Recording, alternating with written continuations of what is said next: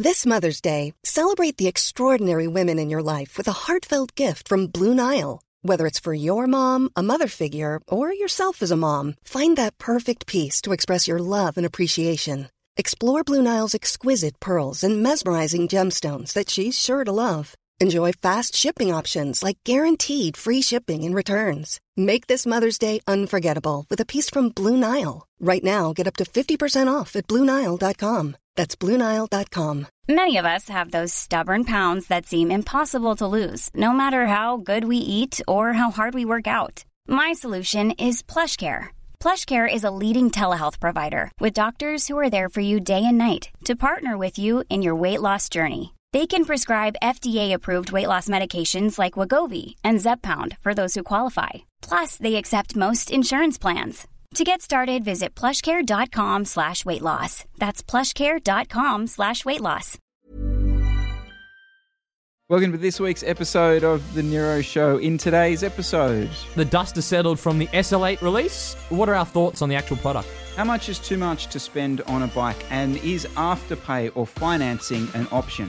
What do we think of Matthew Van Der Poel's amazing ride at the World Championships, and Paznom will release a $500 skin suit? What are our thoughts? Let's get into it.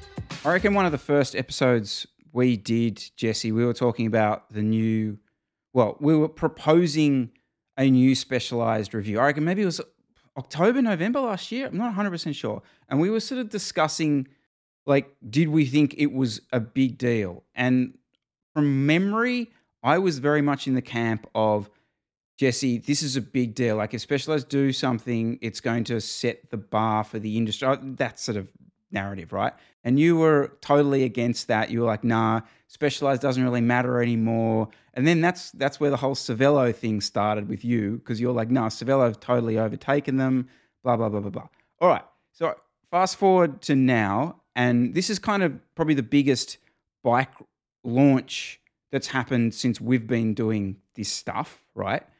So what do you think? Are you on board with the hype train? Not necessarily as it relates to other brands, but let's just, where are we at with the actual bike? Because yesterday we chatted a little bit about it, but if I can just get over the Beyond Gender and the Speed Sniffer, what do we actually reckon now that we've seen the specs and seen it all? And I actually think, based on the stuff that we would usually get shitty at a bike brand for, I actually think the release was pretty moderate. I mean, let's look at it objectively.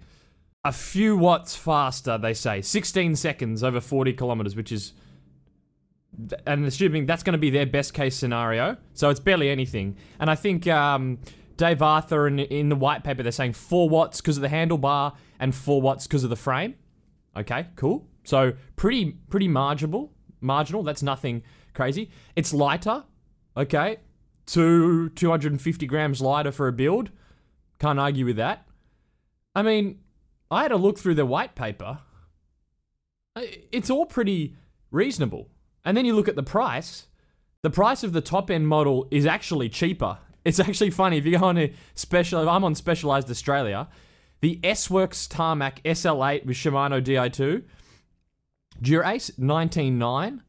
And the SL7 version, $20,400. So they've taken $500 off the retail price of the top model. So marginal improvement, marketing claims. Remember when the bikes came out, like the Trek Madones and the System 6s, and it's 2 minutes faster. It's 20 watts faster. That's sort of what I'm used to. So when a brand comes out and basically admits it's pretty much the same, a couple of watts here or there, and we haven't increased the price. In fact, most models are the same price. The top model's a little bit cheaper. I mean, don't we have to think that's pretty good, isn't it? Isn't that what we want is this the opposite of what we've complained about? Claims are getting crazier and the price is getting more expensive. This is none of those two. I totally, yeah. I mean, you're putting this is like the same start as last week, isn't it? You're putting the rational hat on. I think personally the disappointment that I feel about it is going back to that first show that we did Like my whole thing was like, this is going to be market. This is where this will lead where the market goes from here on in, and it will show the direction, technology direction that we will take. And, you step back and you look at this frame from that perspective and you go, okay, well, there's nowhere here. Like there's no obvious direction. Yes, but that's why I respect it so much, because they're basically admitting the bike can't get any faster. I mean, aerodynamically, you went to disc brakes and that was a step back, and then they've been playing catch up, but you're kind of at, I mean, that's it. So they're kind of admitting it, and then not upping the price. So from this actual bike, I'm kind of saying kudos for them pretty much admitting that this is about as good as they can get it, and not doing what I thought they would need to do, which was do a Venge Vias level of just some gimmicky thing and claim it saves 30 watts. Because they could have done that, because people will just eat up whatever they say. They could have done, I guess, what you're saying, which has come out of left field with some whiz-bang thing, but they haven't. Yeah, well, you called it at some of those trade shows. You were saying lightweight is back, and that's clearly they've lent further and further into that. I mean, GC's been sending us messages saying that he's got guys building up 6.2, 6.3 kilo road disc bikes with this thing, and that was the big complaint supposedly about disc brake bikes, is they're all too heavy. So we've crossed off that box. But how does this then compare? I mean, it kind of feels ridiculous talking about value, but like how does this then sit with the other line or the competitors? Okay, yeah, let's look at it then. So we're looking at the top. You're buying a new bike. You want the ducks nuts of the whatever brand you're looking at. So the top model. Okay, it's the same, pretty much at least, and this is in Australia.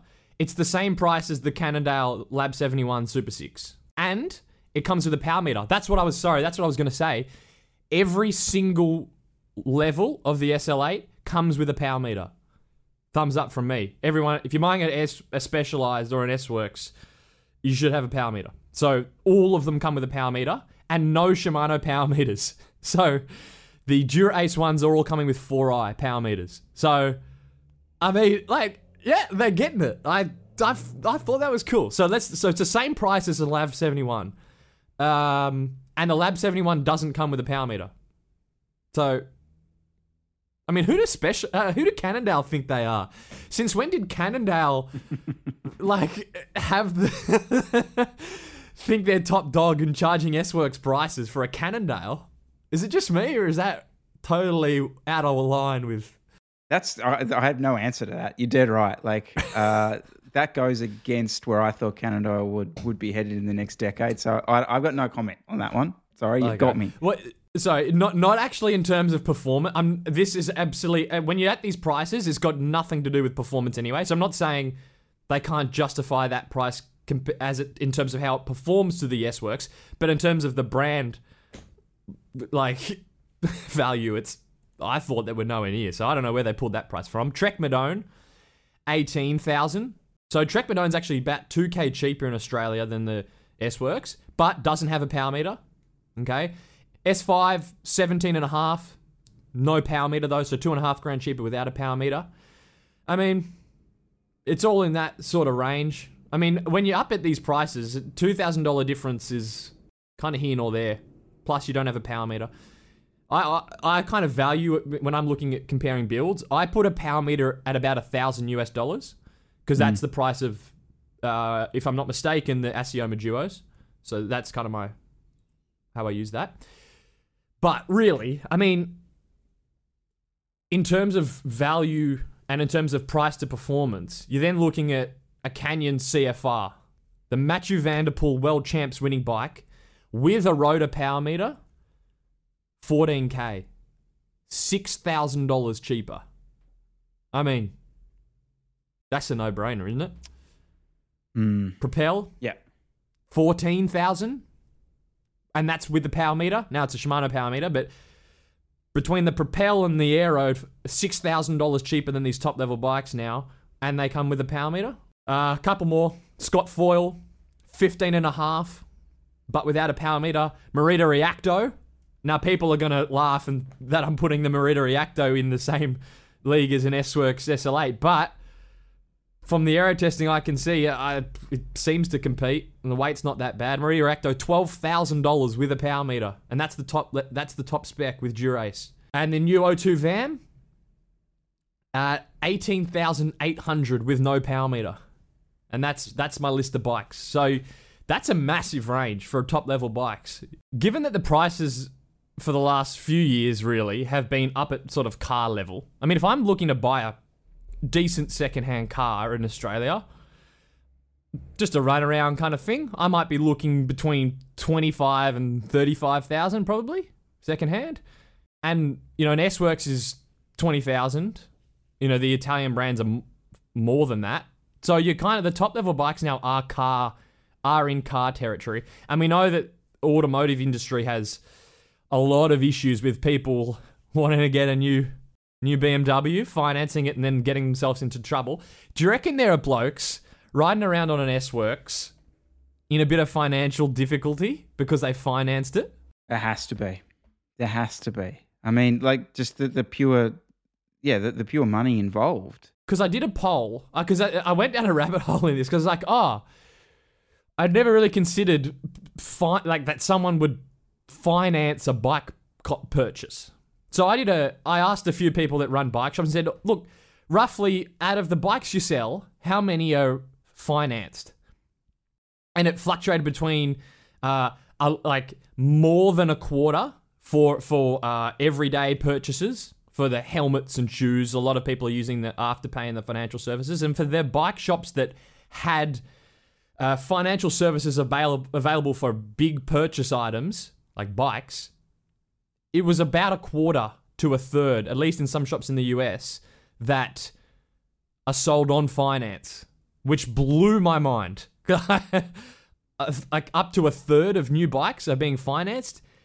Now, obviously in there's people that are very switched on financially and don't want to outlay $20,000 one-off, but they have the money, so they probably siphon the money off from their accounts into an offset account or something, and they're using it as a smart play to save on the opportunity cost of that cash not being with them. So there's definitely people using that if it's on offer, but I find it hard to believe that quarter to a third of people in some shops are, the financial planners of the world. There's got to be. We got to ask. Like, is it anyone watching? Has anyone got a mate that's riding an S-Works that probably shouldn't? They got to exist. I'd have to think. You wouldn't think twice about financing a car or even a loan for a trip that might cost that kind of level, but to do it for a bike, or maybe it's because it feels like a bike is more of a hobby thing that should just be a light, less of a commitment. It should be like a massive financial gain on you. But you've got to be right. I mean, I know you see the comment all the time, like, oh, dentists and doctors are delighted by this release, that kind of stuff. But we know it's not just dentists and doctors buying these bikes. So yeah, it has to be, people have to be going down that route. The other thing that kind of comes up as well is this, but because the pros riding custom layup frames, and then they were talking about the layup in the new SL8 and how it's so much stiffer and lighter weight. And I kind of, people want the S-Works brand because it's frothy, which I get.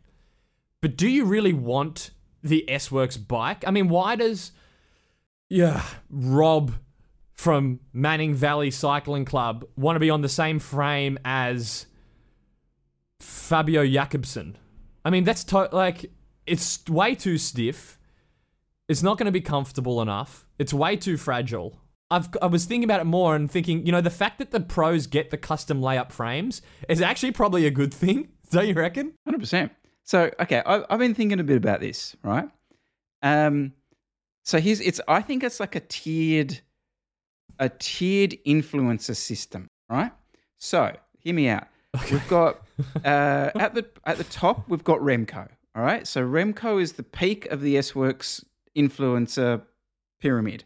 Now beneath him are people really involved, like really involved in watching pro cycling and the rest of it, and they see Remco on it, and these are performance orientated people, all right?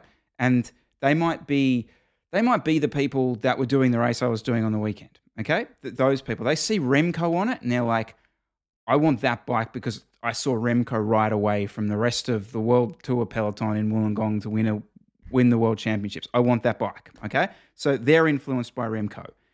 Now, those people, right, at that next sort of level down, they're like the best riders in their weekend bunches. And so all the other people at their weekend bunches see, could say Adam, right? Adam on the S-Works. And they're like, oh, what do you think of the bike? And Adam likes the bike, right? Because he's spent 20K on it, so he's going to say he likes it. And so then that person gets influenced by that person. So I reckon that's how Rob at, where was he? Manning Valley gets the bike. It's kind of, it's not because Remco's on it. It's because the trickle down system happened. And then, you'll go into the specialized store, and honestly, like, here's the other kind of thing with this. They do it really, really well. I think we totally, we're so removed from how well specialized do bikes, especially in the US or maybe on the West Coast of the US. Like, the shops just look mint. Like, and the salespeople, everything is, it's like kind of an Apple store setup, right? And, it's so easy to just, to all you ever talk about and think about. We were talking about this the other day, like everyone's in their little bubbles. Well, I tell you what, that specialized bubble is a nice, clean, air-conditioned place to be. So you think if pros are on a special layout bike and that bike is then released to the public, you think that is going to be a dramatically different riding experience for Rob? Is that the theory here? I think so. Well, I think it's just not a bike that would be what he wants. I mean, if you look at you read through the specialized white paper on the SL8, and you're going, well, none of these things are really suited for the end person that you actually need to buy this bike to make money, because there's 500,000 Robs and there's only 1,000 Adams, so the bike actually needs to be good for Rob, not for Adam, and certainly not for Remco.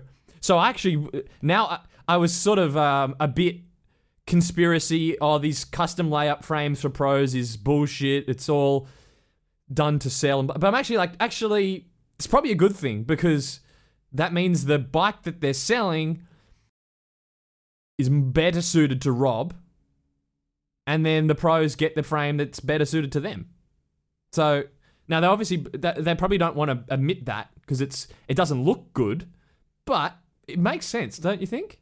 I see where you're sort of torn with this, because ultimately is Rob buying it because he wants Remco's bike, but Remco's bike's not actually what would be good for Rob. Yeah. It's like a fraud, but it's kind of a means to an end that's actually good for the consumer. So we should all be happy that the fraud is occurring. Yeah. But that's kind of got nothing to do with the SL8. That's just, a general comment, because probably all the brands do it. Yeah. Actually, not all the brands. I wonder what brands don't do it. Are there any brands you think that you see that you think, that's the same frame? I reckon this is Giant. Pure speculation, because I've heard you think Giant. Yeah. I'd say Giant. Yeah, I definitely think Giant. You think? But wouldn't it be easy, because Giant own their factories, wouldn't it actually be easiest for Giant to do it, given that... Yeah, but I'm speculating here with no facts. I'm just merely speculating. That is probably right. But I know Factor do Factor do their team bikes from Taiwan, not from China. I might leave that then. We don't really have any good info on it. Pure speculation. The only thing I was going to say is you're clearly, you've had your mind blown because you're in the US at the moment. You've obviously gone to a specialized store, but I can tell you, unless people have a kind of in your bubble with the froth because they've been to the S-Works specialized store, I'm nowhere near as excited as you are. Maybe that's more telling. I get it. I think it's just more coming to terms with that reality, because I was definitely your thinking. Like even the ride I did on Sunday, I was talking to this guy who was on a Giant, and the poor guy felt like he had to defend himself to me that he was on a Giant and he wasn't on a Specialized. And I was like, mate, just chill. Like, I'm happy for you that you're on a Giant. It's like, yeah, but they're really good bikes. They're really good. I'm like, I know they're really good bikes. You don't need to prove this to me. But yeah, and obviously the majority of the other people are all on Treks and Specialized. So yeah, I can totally see, like, when we made that, what was it? It was like Trek is dead or something. I can kind of half see how half of America bloody shut themselves over that comment. But anyway, I think you're probably right. It'll sell bucket loads. There's no two ways about that. I do feel like the whole marketing, like the marketing that we see with Specialized is sort of almost irrelevant because the customer base is so big. And I think we were saying this last week that we're a bit unimpressed with the way it was launched and stuff, but it doesn't matter. Like the customers are going to go nuts for it. I was underwhelmed with the release, but that's what I wanted. That's what I want. We shouldn't be blown out of the water every time a new bike gets released. So that was my overall take on it. What from a YouTube perspective though? Like all the standard guys did their reviews.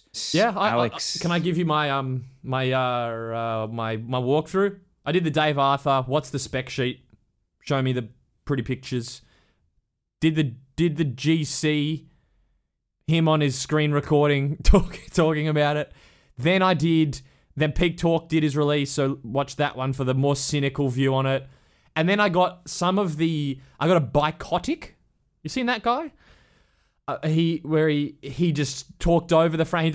He runs that website where you can see the geometries and stuff, and he kind of overlaid the frame. So I kind of went, that kind of got to my homepage. So bit of a different look at it, and that was actually probably only 4 videos I watched on it. I watched Alex Dowsett's one. It disappoints me a little bit that he doesn't do more and better reviews, and I wish he hadn't signed a deal or whatever it is with Specialized, because I do genuinely think he could do some super bike reviews, because he's got the history, but he's also clearly techie and he knows what he likes. You want to go the other way? You want to go hard? Chris. That was his video. It's just such a good bike. He did. That's his. That was the. It's just. It feels quick. He's literally like the D-grader on the club ride. They just bought it and been riding for 2 weeks. That was the extent of his review. I'm like, what the fuck? Anyway, I'll leave but he that did alone. He did his local loop faster. You know, what are you talking about, Jesse? That was scientific. Come on. And don't worry about the fact that he stopped to do some filming, but jeez. Not that it needed to be anything. I just, whatever. This, I don't know. Do you know what I did notice, though, through watching all this stuff? There's no American, I mean, obviously Grant, but like there's no American bike reviews. Like all the magazines are UK-based. The YouTubers are UK-based. Our Legion, have they been on it? Can't message Justin, he blocked me. Is it just me, or is the S-Works, the road promotion, or actually even pro, because they don't have a US pro team, is Legion, is pretty much what they're relying on. Yeah. Don't you reckon? Yeah. They don't need, right. They got the stores, as you say. Yeah. All right, let us know down below. I don't know. Actually, no, don't. That's it. SL8 done. SL9, 3 years. We'll chat to you then. 2023 Road/Criterium World Championships has been run and won. So I got a little dig in there. Just see that? We're going to talk about this. What a race. That was so good. That was, yeah, I mean, that was amazing. Now, first thing, the protest that stopped them for like an hour. Why is climate protesting blocking a bike race? It's cycling. 90% of the people watching are cyclists and are probably already sympathetic to your cause. Go and, of all the things, go to the Shell down the road and sit and glue your hand to the freaking pavement. I can't understand why you'd protest a bike race. Yes, there is sponsors that do their greenwashing or whatever. Okay, sure. Team GB sponsored by Shell. Okay, but I could think of so many other places to go and protest than interrupting a bike race. God, it just puts me. It's global coverage. It's just pure how what's the easiest way to get on the evening news? Well, it's not to go and chain yourself to the Shell refinery. It's to interrupt a globally broadcast sporting event. It doesn't matter that it was cycling. It could have been women's football. It could have been anything. But as long as it was globally covered, then you're going to go plaster yourself onto it. But yeah. Okay. All right. Well, and the same with like, I'm vegetarian. I'm sympathetic to the vegan protesters. It doesn't mean I think they should go and hang a flag off the Sydney Harbour Bridge and interrupt traffic all morning. It just pisses everyone off. I just don't I hate that interruptive protesting for people that are already probably sympathetic to you. It just does nothing. Anyway, moving on. The actual race.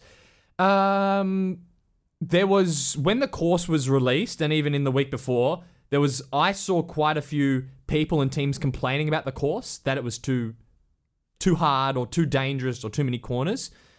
But man, that creates for an amazing race. That was just, what a spectacle. That through like all the usual ways that we would watch a bike race just got thrown out the window there. You couldn't even put it on 2 times. Like that had to be watched in like actual real time, because if you went 2 times, you could have missed something. And I was watching it, and then about, I think it was 50k to go or something. I was watching it with my wife. I was like, imagine if it rained here, how dangerous this would be. Especially over that, you guys will remember that the tiled section, there was like a kilometre with actual tiles. I was like, if it was raining here, this would be carnage. And then, no doubt, 30 seconds later, it's raining and Trenton's off the front. And it was just edge of your seat stuff. Just amazing sports viewing. And I know the riders probably hated it and think it's dangerous. I completely disagree. Toughen up. You are paid handsomely to do a job. And sometimes that job involves risks. And it comes down to what is considered dangerous. I mean, yeah, it's super freaking slippery and there's a gazillion corners. But if you come off on one of those corners, which is highly likely when it rains, you slide into the barriers. Worst that happens, maybe you do a collarbone. Okay? But to me, that's way less dangerous than any number of Tour de France stages bombing down an alpine descent at 80k an hour. So I think the riders absolutely, probably, I'd say 98% of the riders hated that course. I don't know about that. I'd push back on 98% hating that. I mean, there were a few vocal people in the press, a few team managers. The new generation of guys coming through, I just think they pin a number on and rip in. Like, there seems to be like this tipping point of like the age group of like, sort of, where are we? Maybe Trenton would be a good sort of balance of it, but everyone younger than him, kind of feel like they just rip in. Could not disagree more. I reckon there was probably, I mean, how many guys would have seen that course profile when it was released and just go, I'm not even going? I mean, guys like, okay, well, there's the terrain of it because it wasn't hilly, but I think there's a lot of guys that just go, it's in Glasgow, high chance of rain, and we're doing a crit around the city. No thanks, not going. So of the people that were even there to begin with, I mean, you go on Strava. So go on Strava and go on one of the pros' rides, and then you can see the group of riders they're with. And almost every second person was the mind-blown emoji at just how up that course was. And yeah, I find it hard to believe there'd be many people going, oh, that was a great course. Well, I'll potentially accept that. All right, well, we know who did like the course. And how do I do this? Because I don't want to turn this into Jonas 2.0 chat. But there is something that kind of sits with me a bit. I just don't know. And this is someone will say, oh, because he can corner and all this sort of stuff. But I just find it very, I really don't know what word to use here, because if I say something like surprising, it's people will make the link. But look, the reality is Van der Poel at the Tour was dog shit. And a couple of weeks later, he's not only won the race, but let's be honest, he was multiple percents better than anyone else on the day. I mean, that's just the fact. Like, how? Like, yeah, I'm with you. He was on antibiotics at the tour, by the way. So he was sick. He was sick enough to be on antibiotics. Really, he did a few lead outs. That's basically what he did at the tour. And then 2 weeks later, he's got such a crazy rebound in form that he's just pretty much toying with everyone at Worlds. I mean, it really wasn't close. And yes, he can corner, obviously. And I think Pedersen... Let's just cover some of the most obvious things people are going to say. I think Pedersen just wasted so much energy. I don't know what he was doing.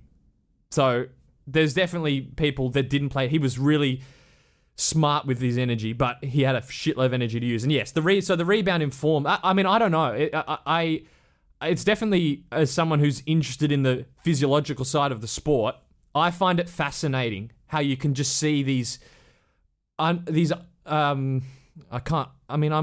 Yeah, I don't hate that word. I'm surprised you even brought this up, Chris, because I don't like doing doping chat, and this isn't even doping chat. This is just, I kind of sit and look at these performances and go, wow, I'd love to know, I'd love to really dig deep into what's the context of his training and his recovery that has gotten him a different rider in 2 weeks, because it's fascinating. It really is. Doesn't mean he's doping, but it's in terms of physical performances, it's just amazing how I don't know how they time it.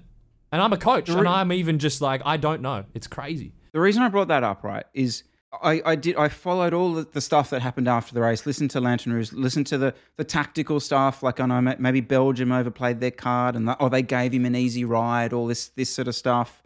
Then there's the, he's cyclocross background, so he's got this punchiness, etc., etc. I hear this, and then I hear he's, he can float through the corners because he's used to this and he's used to that, and it just all kind of, people build this narrative around the cyclist, but they almost, and it's like they build this kind of, it's like an art. They've created this sort of, this beautiful artwork of a cyclist.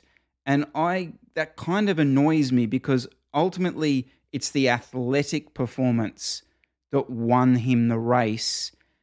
And I feel like we get so hyped up into, he fell off and look, his blood's coming everywhere, and the romance of it and this, and that's wonderful. It's beautiful. It's part of the sport, etc.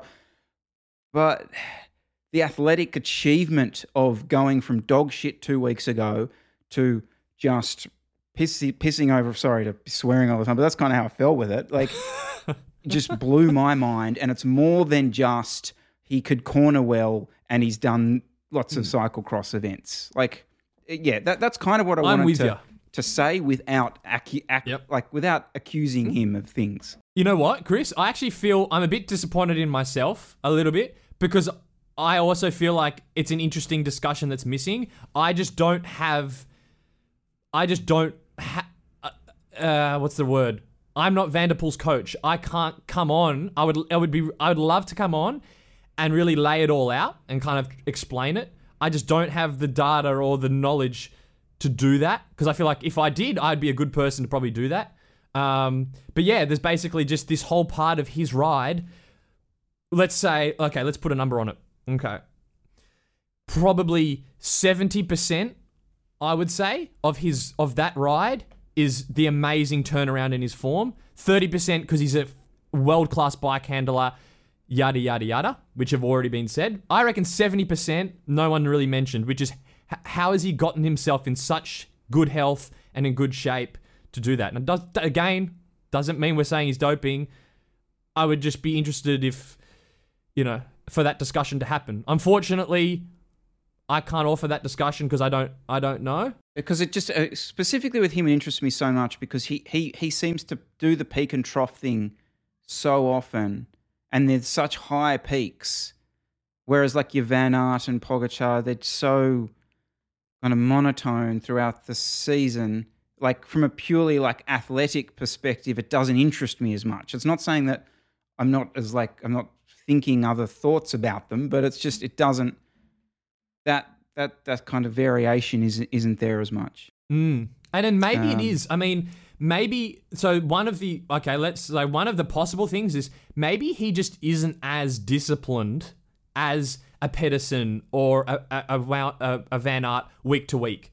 So maybe he goes a bit off, which is kind of his personality. I remember Jay talking about he's a bit of a child, like a grown boy, man-child. So maybe he kind of just goes off the reservation a bit, but then will just can really just nail in for a month. And he's just so talented, more talented than the rest, he can pull off it. Maybe it's that.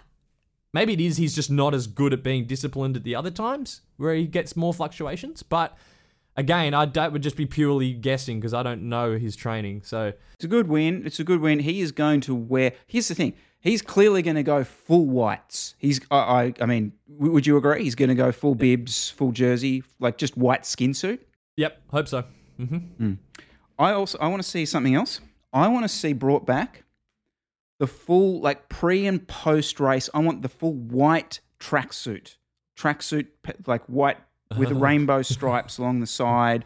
Like, because he runs a good tracksuit. I've seen him in videos and stuff with the tracksuit on. So I want to see the full world champs white tracksuit at all pre and post events. That'd be a nice touch. Mm-hmm. Can the wheel sponsors get on board too? You have these amazing paint-up frames and these boring black carbon wheels. Can we get some bunny hop wrap on the wheels and just go rainbow? So when those things spin up and you get the side-on shot, it should just be a rainbow, big rainbow or something. Yeah. Fantastic. There's gains to be made, wheel wraps. Can I talk about more world stuff? I'm worried about the time trial. I'm worried. I reckon Remco... Do you see how tanned he was? He's obviously been training about 50 hours a week because he's almost interracial at this stage. He was that dark. And then and also he's got that chip on his shoulder because he had his shitty road race. He looked like his cornering was terrible. His arms are straight going through the corners, but half the time he doesn't even have his outside foot down. I don't know. I think he must have been spooked from his crashes, but his cornering was crap. I have a feeling this time trial, he's going to come out and just obliterate everyone because he kind of does that. He gets angry and fired up and just will. I have a feeling he's just going to absolute steamroller this time trial into oblivion, I have to predict. Yeah, it'll be full Suki Remco spec. I need to also out myself just quickly with Matt Dinham. Matt, massive shout to you. Awesome ride. I may or may not have been involved in a chat group during the week pre the Worlds where I said something along the lines of, what's the story with Matt Dinham? How comes he keeps getting selected for all these amazing races? Like, seriously, good bloke, good rider, but like, why is he getting selected for like the 5-star races every race? That's why. Chris, that's why. Because clearly a lot of people have seen a lot of talent in him. Like the guy just from Sydney, it was less than 12 months ago that he was kind of, racing around. Anyway, I'll shut up. Well done, Matt. Well done. It was only in sort of the last 12 months Matt was just obliterating some Strava segments. But I have a feeling Strava segments are kind of the climbs. Maybe we had this chat a while ago, but they're dying because I was having a look at most of the main segments, at least in and around Sydney and down south in the Southern Highlands. And there hasn't been, since COVID, there hasn't been many good times or many even attempts. Remember back 2017, 2018, I reckon once a fortnight, we'd be having some sort of chat about some person who's done a climb on a time somewhere. It was a pretty regular part of our cycling discussion. And I don't reckon we've chatted Strava segment times for about a year. I do think you're right. I think that ultra competitiveness that was being bottled up for a year was being used in Everesting and Strava segmenting and all the rest. I was having a little look around here actually, like, is there any low-hanging fruit I could chase? And all those times are also optimized. Like, everyone has found the tailwind day. They've got the 24 degrees or the 70-degree Fahrenheit day. No one's doing it in the middle of summer. it's yeah. I feel like it's. I think when we did talk about this last time, we kind of were like, well, is it time for a reset? Should they just like Thanos it and totally like hit the button and just back to ground zero? I don't know. Like, or do you reckon training's killed it? I reckon coaches have killed the Strava segment now and indoor training because now no one. You know, remember back in the day, you'd have like here's a name. I'm gonna roll one out for you. You'd have a Brian Collegia, all right, and he would just have a rip on a segment. And maybe the club mates would go along, and that was what you were looking at. That was your gold standard. Now everyone's kind of doing their own training, and my efforts don't fit that segment, yada, yada, yada. So you just don't have, that the 17, 18-year-olds now aren't having a rip. They're just, they're just doing effies, mate. So you as a coach then, like if someone's got 3 hours endurance, right? 3 hours endurance, right? And an athlete says to you, right, yep, 3 hours endurance, no problems. On the way, there's like this 8-minute segment I was going to have an absolute squeeze at. Like, are you allowed to as an athlete, or are you a strict, no, you got to just chill? Oh, on an endurance ride, just do your aerobic endurance, but I'll quite often, I'll give efforts and just say, on the last one, just pick the segment and go for that. I'll try and include it because I think it's important. Otherwise, you just get delusional as well. If all you're doing is just your sessions and you're stuck with your own numbers. But you're like, well, actually, how fast are you? Because, okay, some of the top times on Strava segments are, gale force, a tailwind. But it gives you a decent idea of actually how fast can you pedal your bike up a climb, not just, oh, my special power meter said I did 6 watts per kilo. Okay, that's good for training, but at least every now and again, have a rip. Yeah, but you kind of just proved the point then, because the day that you want to do the absolute rip, for me, is like if I'm going to go do 3 hours of endurance and have just one absolute rip tear, like I don't want to do my Strava segment go on my 4th effort. Like clearly that's not going to be the one that I'm going to be doing a good time on. So yeah, that was just an example. I also do set to sessions like we were doing for nationals. A 2 max hill climb day, 2x8 or a 3x8, that sort of thing. Yeah. Yes, yeah. I will often set that, but it doesn't. The problem is, as a coach, it doesn't. If you chat to the athlete and they kind of understand, they're all on board. But I think some coaches are probably apprehensive to set that because it looks like slop. Like, what? You're a coach? You're just telling me to go out and ride a climb hard? How is that? It doesn't look as cool as do your over-unders at 107.5%, whatever it is. You're dead right, though, about going fast up a climb. Yeah. Like, I know people who can put, and with accurate power meters, who would put out big numbers and they were just slow. They just didn't make their bikes go very fast. And other people who were just, I don't know, it was just a real efficiency to their riding with the same numbers, but their bikes went faster. And it is a skill you can learn by just looking at speed, Like, I'm not going to name names in this one, can I just point out? Let's go. Just quickly, while we're talking about not online stuff, but like climbing and things. So the Garmin Climb Pro, which is their sort of following climb feature. So I've been using that over here in the US. It's so much better here because obviously the metadata that they have for the climbs is just 50 times more accurate than in Australia. So on the climb, and you see that, remember you've seen the graph thing or the grade thing as you're riding along on the screen, and it's like every 10 meters accuracy, what grade you're on, what's coming up. Whereas in Australia, it's very much this random kind of guesstimation as to what's coming up. So yeah, anyway, I just wanted to say that because I loved it. So were you running that at Patterson Pass, the road race?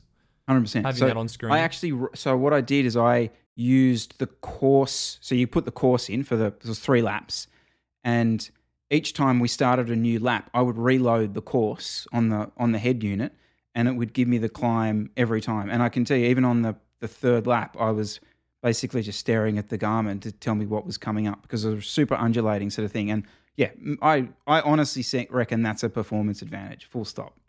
Oh, that's a massive gain. That's like probably the next, I mean, riding the course and not actually knowing the climb is the best if you can remember it. But if you can't do that, I mean, that's a massive gain. You can be getting I'm thinking even back to, something like Barrel Classic, and you're going up that final climb and it's pitching up. And if you haven't ridden the climb, how do you know when to go absolutely balls to the wall to hold the wheel, or when you should probably just hold back at the red line and wait? And if you haven't ridden the climb and you don't have your climb pro or your route profile, you're totally in the dark. How can you race properly? So that's a killer. Yeah, definitely. And these climbs were kind of similar to that last one at Barrel in the sense that it's a real steppy one. So, you might be on 11%, but then it'll crest and almost be flat. And so you can be looking down and saying, right, well, I will squeeze over this because I know I do get the rest on the other side. It takes out that guess. You know how you do that thing where you start to guess, like when a bend sort of starts to go around and you're like, oh, that's the cresting type curve on the top of the climb, and it changes from like almost like state to state, I reckon. And so you get into a kind of a system of like going, okay, well that's the cresting that's going to tip down on the other side of that. So it takes away any of that guesstimation, which is kind of good. So you got a full. What's this fake news? Road racing's dead in the US bullshit. You've done a year of. You've basically got a year of Australian domestic road racing in the span of 3 weeks. It looks like. What the hell? This is the biggest fake news story of the year. So I don't know whether this is a situation of it was the scene was incredible, like a few years ago, and now it is deteriorating a little bit. But yeah, exactly, dead right. Like I'm here for a month, and there's a good solid bike race on absolutely every month.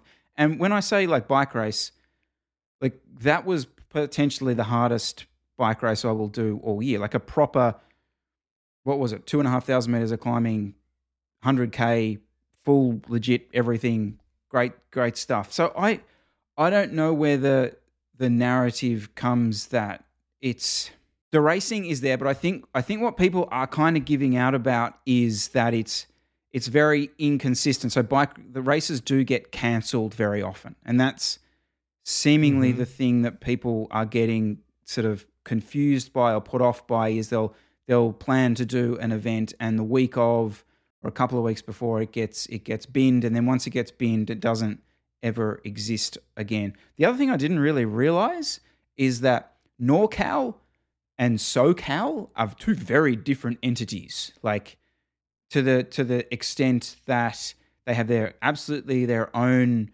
race calendars. I think they have their own championships from memory. From one of the guys was telling me. So it's completely separate, and I feel like there's a bit of a we're better than you as well, like from both of them. But look, as far as I don't know, I was saying this to you the other day, like if you came here and did a month of road racing, it's a solid, like that's a what do you call it? A block. That'd be a solid block of road racing, and it was $45 entry.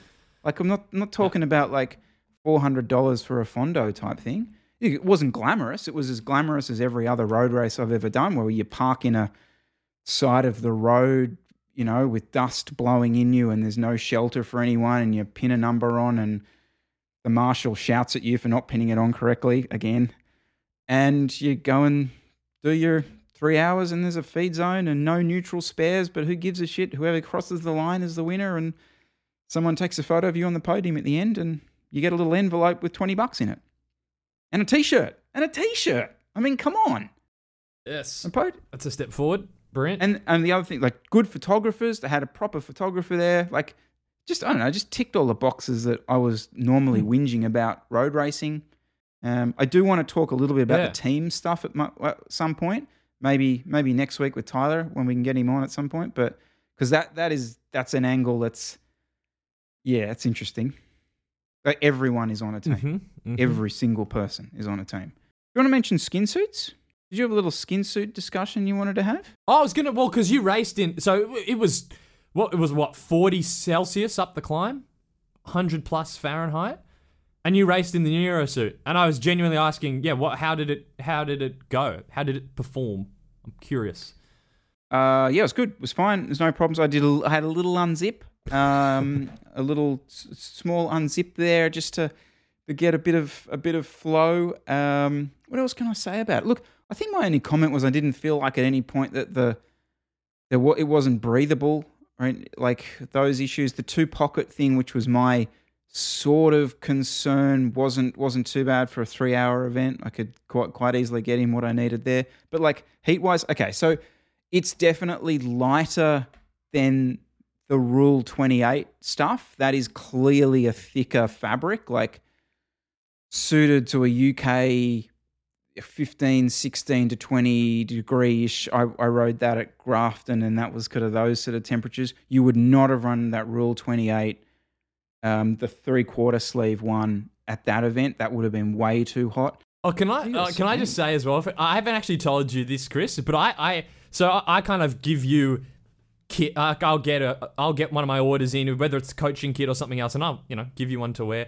And then I don't ask for your feedback, but I do let's just give it to him and see if he wears it. See if he wears it. And I noticed, so the fact that you wore the skin suit in that road race on Sunday says enough, because Mr. Chris Miller, I'm telling you, man's got a wardrobe. And the other thing as well, the coaching bib shorts, which I did, right? Gave you 2 sets of coaching kit. And I've seen you, down in Berry or in Centennial Park. He's wearing the bib shorts. Didn't ask him to, with a Rafa jersey. So, it speaks volumes that you're choosing to wear some of the kit I've given you. So that's the first time I've told you that. But that's how I judge if you like the kit or not, is does he choose to wear this? Yes? Okay, it must be pretty good. Yeah, so, skin suits. That's why this was also relevant, is because Paz Normal have released a skin suit. It's their first skin suit. It's $500 US. So it's the 455 euro actually, about 500 US.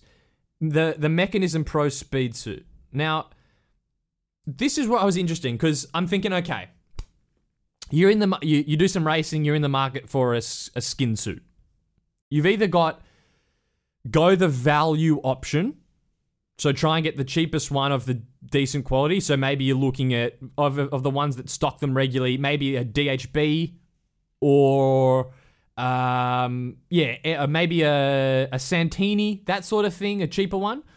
Or you want a skin suit and you're willing to spend whatever it costs, right? But if I'm looking at spending $400 or $500 on a skin suit, at that price range, don't you want something that's been validated in a wind tunnel?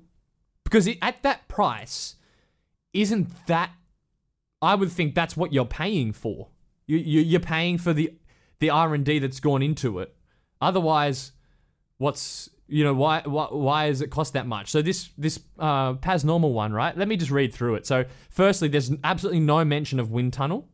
So as far as I can tell, they've never actually tested it.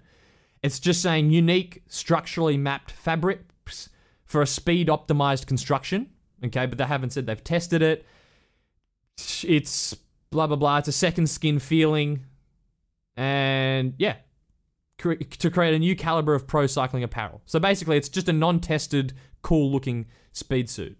But at that price, right, if you're going for the upper range of speed suit, what else can you get? So the Rule 28 one, their fastest road skin suit, if you can get that and the Aero bra for $520 US. And in there, you're paying for the fact that it's actually been tested and optimized. Or you can get 2 of their road race skin suits for $395. You can get 2 Rule 28 road race skin suits for cheaper than one untested Paz Normal one. Bear with me here, Chris. No pins. You can get the no pins Flow Sub-Zero road race suit, again, tested apparently, and optimized, $290. The Drag to Zero encapsulated TT suit, that's the Alex Dowsett hour record one. $470. So again, still cheaper. And the Rafa Pro Team Aero suit. I'm not sure if that's how much wind tunnel testing that's had, but again, that's only $375 and that's Rafa. So, I mean, $500 for a non-aero optimized Paz Normal speed suit. You are dreaming. I mean, we had the Kit brand on the other week, and I was thinking, I gave him a pass. Hold on, I gave him a pass. I said, it's fashion, fair play, go ahead. But to me, this is what would bug me, right? So, because it's a speed suit that hasn't had the R&D, that's more expensive than the brands that are actually doing R&D to make the skin suits actually fast. Because I mean, you answered the question the other week. Like, this is fashion, not performance, and I almost like the fact that they don't talk about wind tunnels and all that sort of stuff. They're not pretending that it is a performance piece of kit. The person wearing this, sorry, yes, but they haven't put it in the wind tunnel, but they've made the aero claims. So, right, let me read this. Speed suit provide a speed optimized construction. Well, if you haven't tested it, how would you know it's speed optimized? Just because it's got strips on the fabric and it's copying the fabric that a brand that actually does testing has used doesn't mean it's speed optimized. The final choice of finishing construction embodies our pursuit of creating a new caliber of pro cycling apparel. No, you're creating a new caliber of expensive fashion apparel, not pro cycling speed optimized apparel. I think this is, no. Don't like it. I don't like it. Fair enough. So another alternative I would offer would be, Pedal Mafia have one for $300, which is, I'm just looking through their chat now, but it's doing the design to meet the needs of weekend races. It's not giving any wind tunnel claims as such. It looks like a black race skin suit with a couple of pockets on the back. That's around the 300 mark. The guys we chatted about the other week, that BB UK, they do one. This is kind of interesting. It wasn't that long ago that to buy a skin suit or a speed suit was a really unique purchase.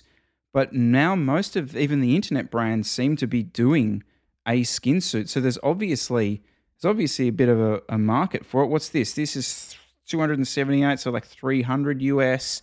I don't know. I kind of feel like that number isn't too bad for a fashion brand for something like this. It's Jersey and Knicks. So the Bubik one's €278. The Paz normal one's $455. Though I do keep getting corrected on this. It's as normal. You don't pronounce the P. We keep getting this comment. Fuck off. Yeah. Oh, who's told you that? Triggered. Oh my God. Is that it? Was that a prank? Are you pranking me? Or did someone actually say that? 100%. And the people that comment, whatever, I'll say, people who comment are like not happy that we don't pronounce it correctly. Yeah. So, there you go. Oh, God.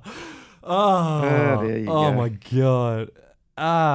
Normal. Ask normal. You're dreaming. €455. You haven't done wind tunnel testing. It's not speed optimized. You get out of here. Get absolutely out of here. If you actually care about riding your bike, go and buy one from a brand that actually tests the product in a wind tunnel. No pins. Rule 28. Whatever. Drag to zero. Please. That's where you should spend your $500. We'll get the NERO one. How many left? US dollars. None. They're gone. Can't get them. They're gone. But again, we haven't tested it. I'm not going to go and put aero. I can't put aero speed optimized in the description. I haven't tested it.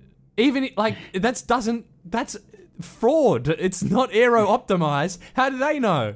Now maybe they have taken it to look. I'll say here, maybe Arse Normal has taken it to the wind tunnel In which case, I'll take it all back. But if they should put the wind tunnel testing results in the product description. Yes. So yeah, the NERO suit is sold out. Sorry guys, if you wanted one, they're all gone. Maybe do another one down the track. Yes, good. On that note, I think we might end up, Jesse. Thank you for your time. God, gotta love the NERO show. I feel like we've just we've made no ground in actually anything meaningful this episode.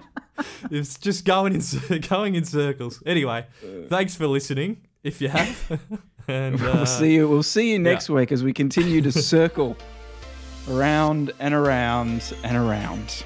All right, talk to you then. Yeah.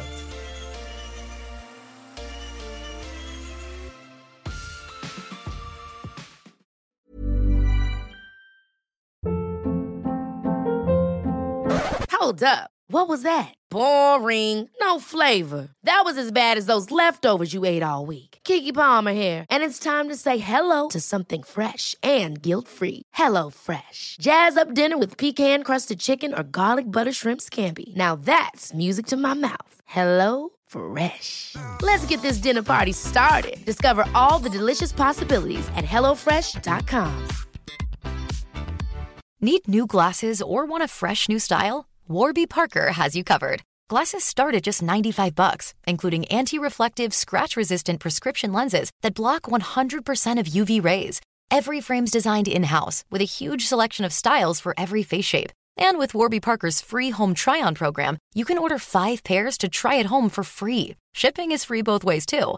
Go to warbyparker.com/covered to try 5 pairs of frames at home for free. warbyparker.com/covered.